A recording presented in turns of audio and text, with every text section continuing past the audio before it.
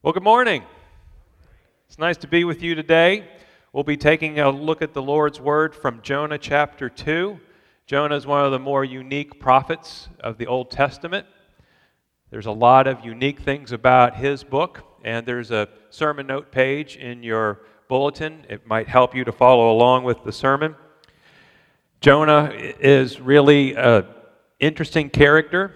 He's someone who never changes. He remains static throughout the book. It's one of the smaller prophets of the 17 prophetical books that we have in the Old Testament. And he's writing in such a way that we see humor in it. It's actually a historical narrative satire. And a satire has humorous effects because the character never acts as he's supposed to. And that's one of the reasons why you might like TV shows like MASH or The Office or Community.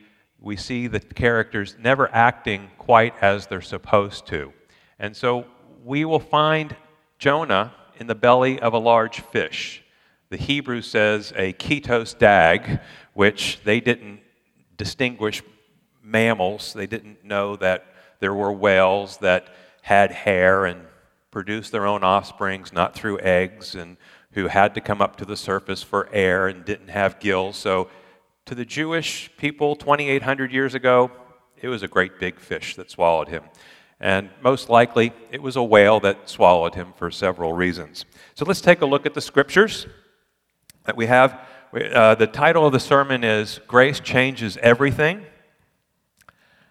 And here now from the word of the Lord. From inside the fish, Jonah prayed to the Lord his God. I have been banished from your sight. Yet I will look again toward your holy temple.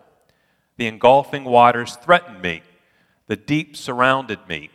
Seaweed was wrapped around my head. To the roots of the mountains I sank down.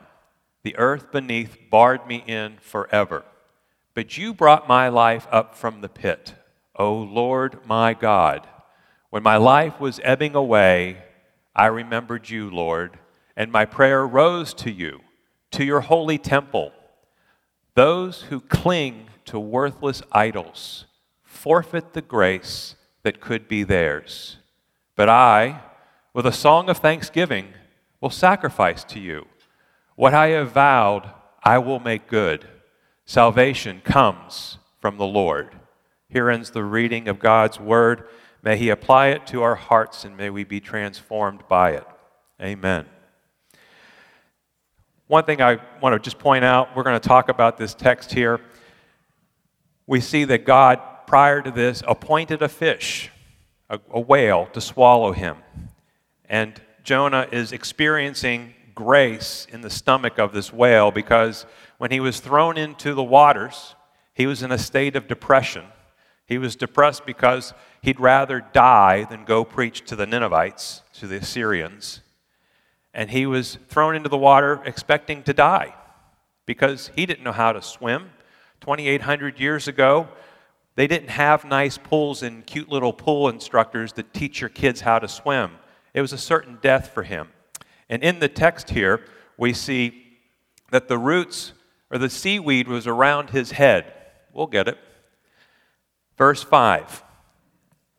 One of the big arguments against this story being a real story is there's no way he could survive in the stomach of a whale for 3 days. Why would you put in here that seaweed was wrapped around his head? Now, imagine a short Jewish prophet with the beard, wearing the big cloak, stuck in the gut of a fish. It's kind of humorous. It's not where you expect the prophet to end up. And he's got seaweed wrapped around his head. This is comedic. But do you know what one plant on planet Earth that produces more oxygen than other plants? Seaweed. Where'd he get the oxygen for 3 days? Seaweed. What kept him from breathing in all the disgusting smells in the gut of that whale? Seaweed. It's always amazing how God provides His grace to us, even in the places of our darkest times and where it seems like we have no other opportunities or chances. Let's be reminded of where Jonah went. He left Israel from Joppa. he probably got on a Phoenician boat, and he was heading to Tarshish. No one really knows what Tarshish is. It could be Spain, it could be Cyprus, or it could be this paradise, this mystical paradise. But the point is, he was going as far away from God's plan for his life as he could. Jonah is a story about how to avoid doing what God wants you to do. And it's one of the reasons why I want to focus on Jonah chapter 2, is because we see in Jonah 2, and then also in chapter 4, the internal life and struggle of the prophet. Chapter 1 and chapter 3 focuses on his actions and his behaviors. Chapters 2 and 4 focus on the prayer life of the prophet, and we see what's going on in his soul. Next, we see that he goes to Nineveh. This is a town that was not discovered by archaeologists until 1854. And one of the interesting things is the academics and the unbelievers before 1854, when they wanted to disprove the Bible, they would say, you see, Jonah's just a bunch of made-up stories. There's no such place as Nineveh. And guess what they found in 1854, which sits right across the Tigris River from the city of Mosul, Iraq. They found Nineveh. And so if you want to be made a laughingstock, just say there's something about the Bible that's unreliable or not true, because God will prove that his word is absolutely true. Now, it took him 3 days to go around the city. It turned out that Nineveh was one of the largest cities of the ancient world. Its walls that you see there were 100 feet high and 50 feet wide. This was a massive city. And so when it says it took him 3 days to go around the city and preach, it would take that long to get around this city. Now, when you think of the Assyrians, think Nazis, think ISIS, think of the most evil people on the planet. And the Assyrians were waging war with the 10 northern tribes of Israel for a number of years, but in 780, roughly when we think this story occurs, there was a time of peace. But eventually in 722, Assyria consumes Israel. And so the story of the prophet being in the belly of a beast is metaphorical of the fear that Israel had that they were going to be consumed by the Assyrian beast. We see that this is a whale of a tale. Unfortunately, when you think of the story of Jonah, or most people, you think, oh, it's a story about a whale. Here's what I want you to leave today thinking when you think of the story of Jonah. Verse 9, salvation is from the Lord. When you think of Jonah, think that line. Salvation is from the Lord. Now, just to prove the point, whales do swallow men. That's a guy who got swallowed by a whale 4 months ago off the coast of Africa, South Africa. There really are people who've been swallowed by whales, and they live to tell. So it is a miracle because God appointed the fish, the whale. We also know that whales like to beach themselves. We also know that when a whale gets something in the first stomach of its 4 stomachs, that like a bird or something, it will spit it out. Okay, so everything that happened in this story is absolutely scientifically, biologically true of whales.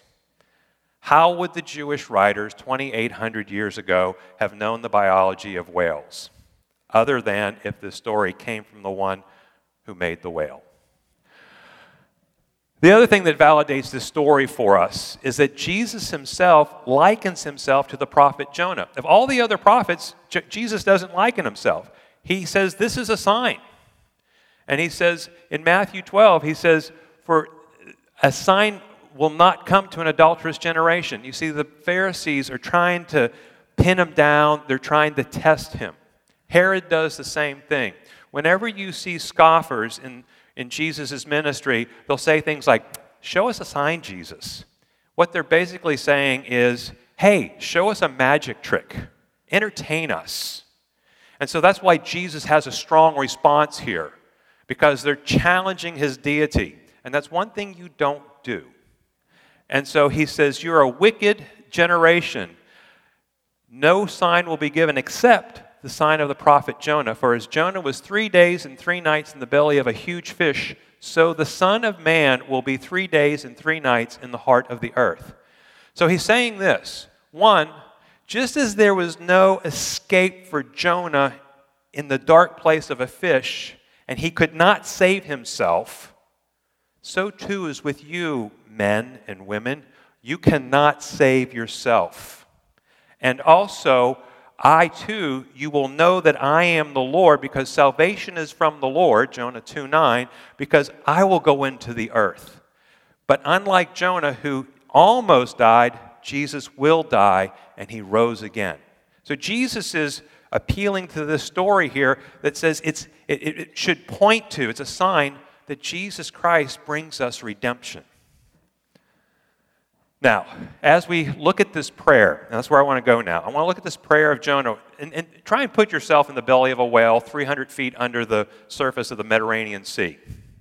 All right, what we see is this is when he prays this prayer in verses 4 through 9, he is at the bottom of the barrel. He has finally hit rock bottom in life.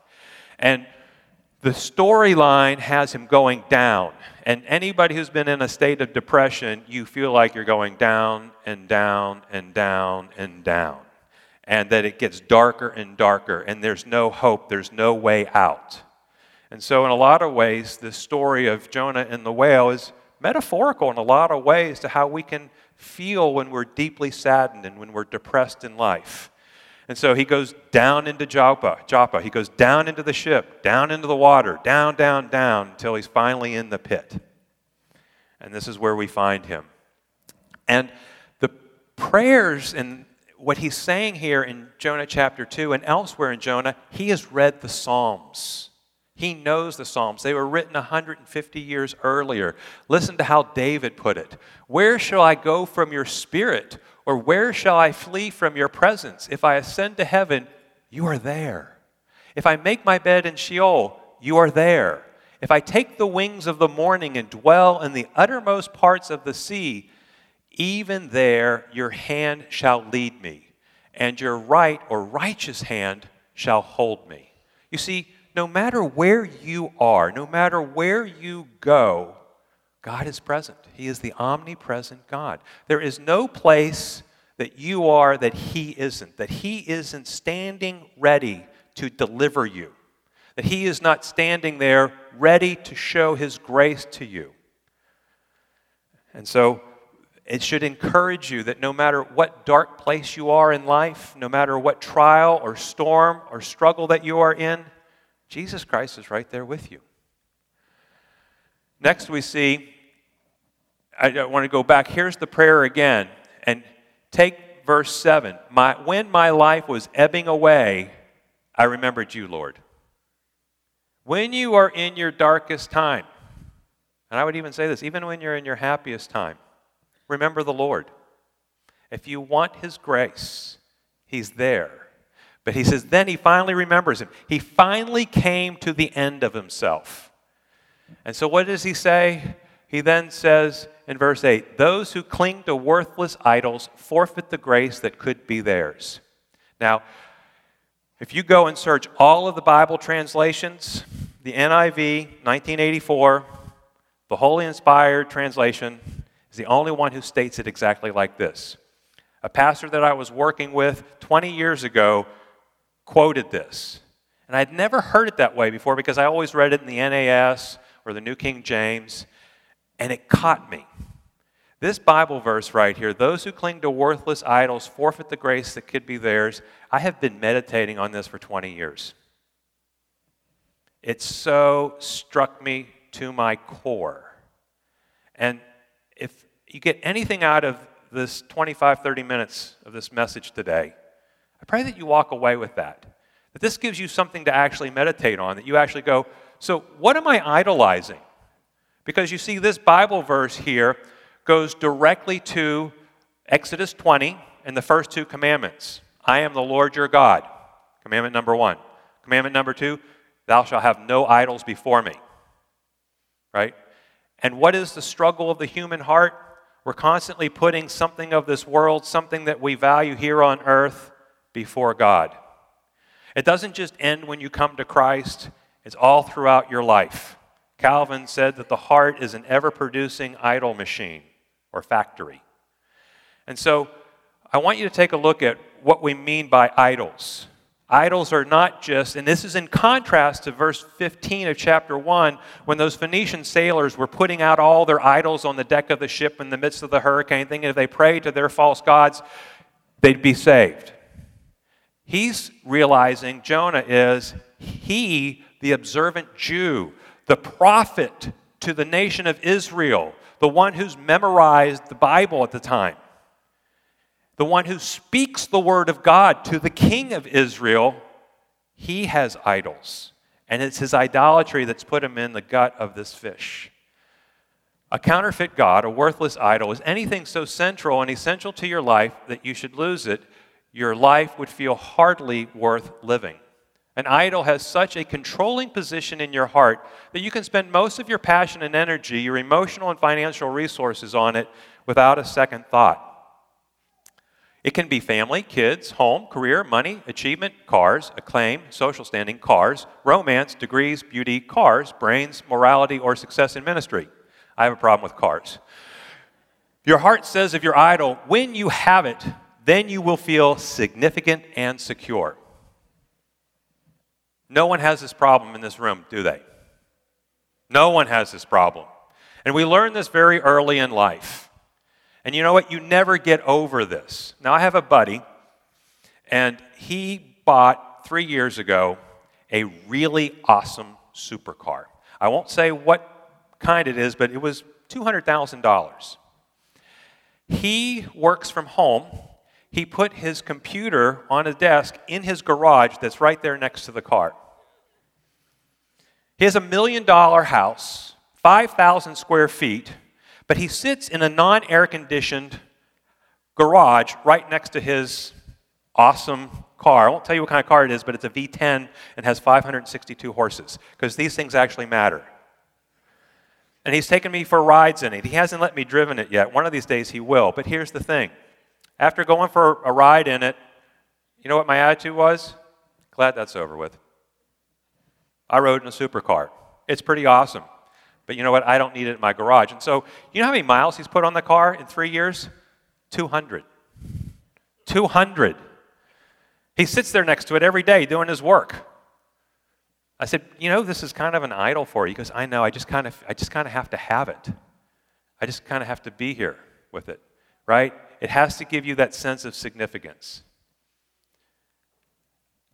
Here's what happens with your idols. If you cling to them, you will forfeit the grace of God that could be yours. Now, here's the first thing I want you to think. There may be some of you here in this church that you haven't ever followed Christ and you wouldn't call yourself a Christian.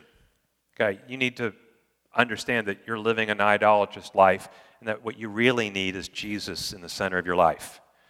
To those of you who've been walking with Christ for a long time, because of your idols, you forfeit so much grace in your own Christian walk. This is a Bible verse not just for somebody else. This is a Bible verse for you. And so what happens when we cling too tightly to our idols, it creates pain in our life. Right? I love this quote by C.S. Lewis. God whispers to us in our pleasures. He speaks in our consciousness, but shouts in our pains. It is his megaphone to rouse a deaf world. Jonah is feeling all kinds of pain. He feels like he's going down into the depths partly because the pressure of 300 feet of water above him is pressing in on him. He's feeling like he's dying. He is, right? And the pain that we get in life from our idols, because here's what's going to happen. Whatever idol you have in life, it's going to fail you. That's what idols do. They will eventually fail you because they cannot make you feel significant or secure.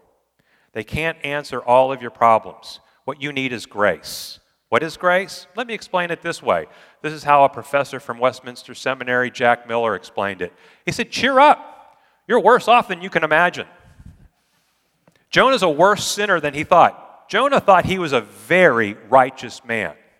He was righteous to hate the Assyrians. They were Nazis. They were radical Muslim terrorists. They were worse than that. They impaled people. They skinned people alive. He was righteous. They were Gentiles. God's only concerned about the people of God. His ethnocentrism, his self-righteousness put him into this desperate situation. He realized there in the belly of the whale that he's worse off than he ever imagined. And you need to realize that too. Your sin is far worse than what you can imagine. And you're more offensive to God than you realize. Okay?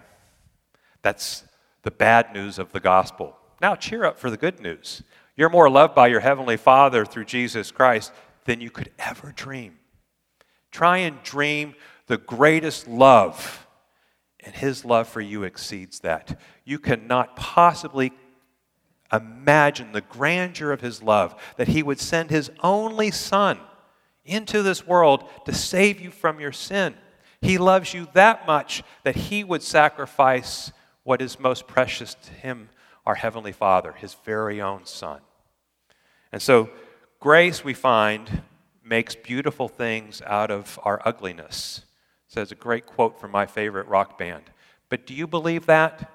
In the pit of your despair, in the pit of things in your life that are ugly, do you think that God in His grace can make it beautiful?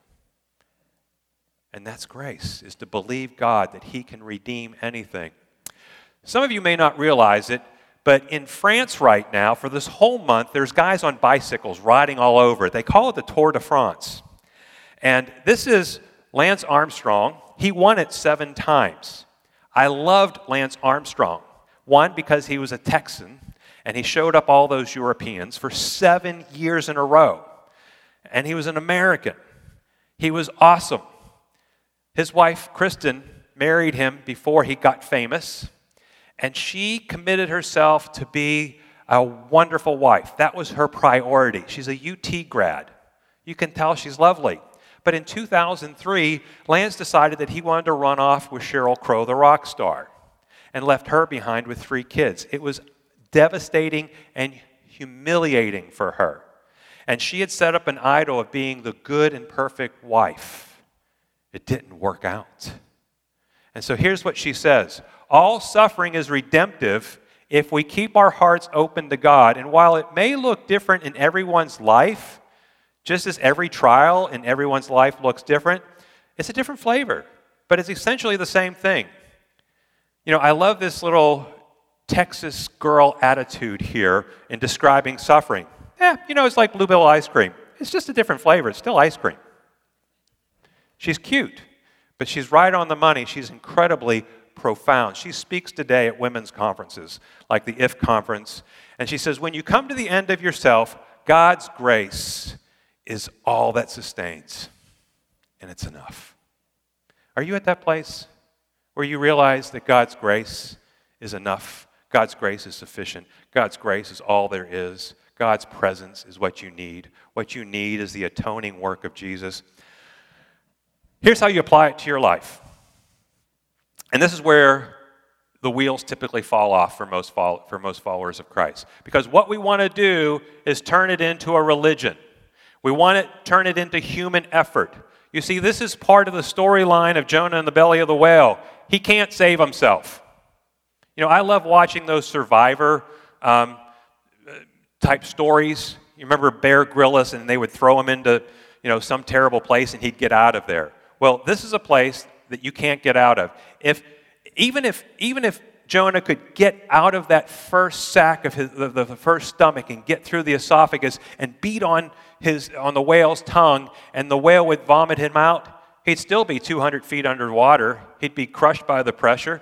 He wouldn't be able to make it to the surface. Even if he was smart enough to get to the surface, he couldn't swim, and he was miles out. The guy had a death sentence. The point here is human work does not work. Salvation is from God. And you have to get that firmly planted in your head. And you have to meditate on that. Salvation is of the Lord. I can't save myself. I can't save somebody else. But the Lord can. For with God, all things are possible. And so religion, when you hear the word religion, just think advice. I don't care if it's Buddhism, I don't care if it's Islam, I don't care if it's Judaism, I don't care what ism, I don't care if it's a type of Christianity that they've turned it into a religion. All religion is advice. It says that you follow these rules, you'll please God and you'll have better standing with God. It's all on you. It's all human effort. It takes the focus on your morality, your virtue, your human work. Don't fall into that trap. That is not grace. And see, God had a plan to kill religion. Romans 8:3, he says, God has done what the law, religion, weakened by the flesh, could not do. See, once again, Paul's saying that this theme keeps reoccurring throughout the Bible. You can't save yourself. Religion is a human work. So God had to send his own son in the likeness of sinful flesh, right? Jesus became incarnated, and he died for sinful flesh, and he condemned sin in the flesh in order that the righteous requirement of the law might be fulfilled in us. Meaning the whole thing is that we would have righteous standing with God. That's what religion does. It tries to tell you you can work and get enough righteous standing with God, but the gospel says this: you're a miserable, rotten sinner, and it is by sheer grace that God brings you into his presence, and he does that through the atoning sacrifice of Jesus. But now in Christ Jesus, you who were once far off, you've been brought near by the blood of Christ. You see, you were far from God, and it is the blood of Jesus that's brought you. It's sheer grace. Now, let me just focus on the right side here. Grace is given to sustain us. Grace isn't like a one-time deal. It's like the manna in the Exodus. You need it every day. Every day you need to fill yourself with God's grace. Here's what the Apostle Paul says, very similar to the experience of Jonah on the right side of your screen. It says, the affliction we experienced in Asia, this is Paul writing, made us utterly burdened beyond our strength that we despaired of life itself. Indeed, we felt that we had received the sentence of death. Is that not the story of Jonah? Is that not the story of the depressed? Is that not the story of the grieved person? But that was to make us rely not on ourselves, religion, human effort, human work, but on God. And what does God do?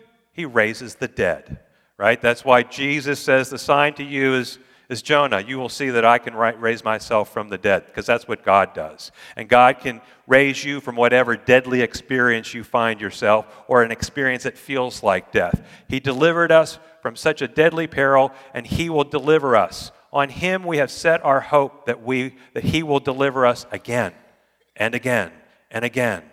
You will find one difficult episode after another in this human life. And each time and each thing you go through in this life, you need to go through it by the sustaining hand of God's grace. By his grace. Now let's just ask a few questions. What troubles and storms are you experiencing that you see God's grace? Jonah was stripped of all of his moral superiority. He was dying in the belly of that whale. What sense of superiority and entitlement do you have? Do you carry about yourself? What do you need to confess to the Lord? Is the Lord trying to strip you of your self-righteousness? Is there some way that he's trying to get your attention? Right? Think of Kristen Armstrong. She was doing everything she could to be the best wife. Are you trying to be the best dad? Are you trying to be the best employee? Are you trying to make the most money? Where are you striving in your life? And does God want to strip you of those desires and have you put your desires completely on him and his grace, and to walk more by his grace? And here's the thing. What you can do, point number 3 here, just talk to him. Right? Every day, put the things of your heart, number 4 there, on the altar before the Lord. Say, Lord, what things am I living for? Where are my misoriented priorities? You know, here's one thing that I find people who are going through a hard time, people who are slightly depressed, they still cling to their own self-righteousness. Their life can be they could be completely miserable. And they'll say things like, well, I don't have anybody's respect, people don't listen to me, I don't have that many friends. But then when you tell them maybe they could do something to change, they go, nah. Nah. Point is, they aren't giving up their pride. Your pride is your biggest idol. You think you know what's right, and you're unwilling to listen to others. and we're unwilling to listen to others, you're not listening to God either. I can guarantee that. So every day, put that before the Lord. Lord, where am I not listening to you? Lord, where am I running from your will? Where am I ignoring your will? Have that conversation, right? Because he who calls out to me, I will answer. I will be with him in trouble. I will deliver him and honor him. And live your life as a response to Christ and his grace. In a moment here, the band's going to come back up, and we're going to sing to God's grace. We're going to sing how the Lord has removed bonds from us, how he has released us from things. And here's the thing. He may have released you from a great deal of things. He may need to continue to release you from a great many things in your life.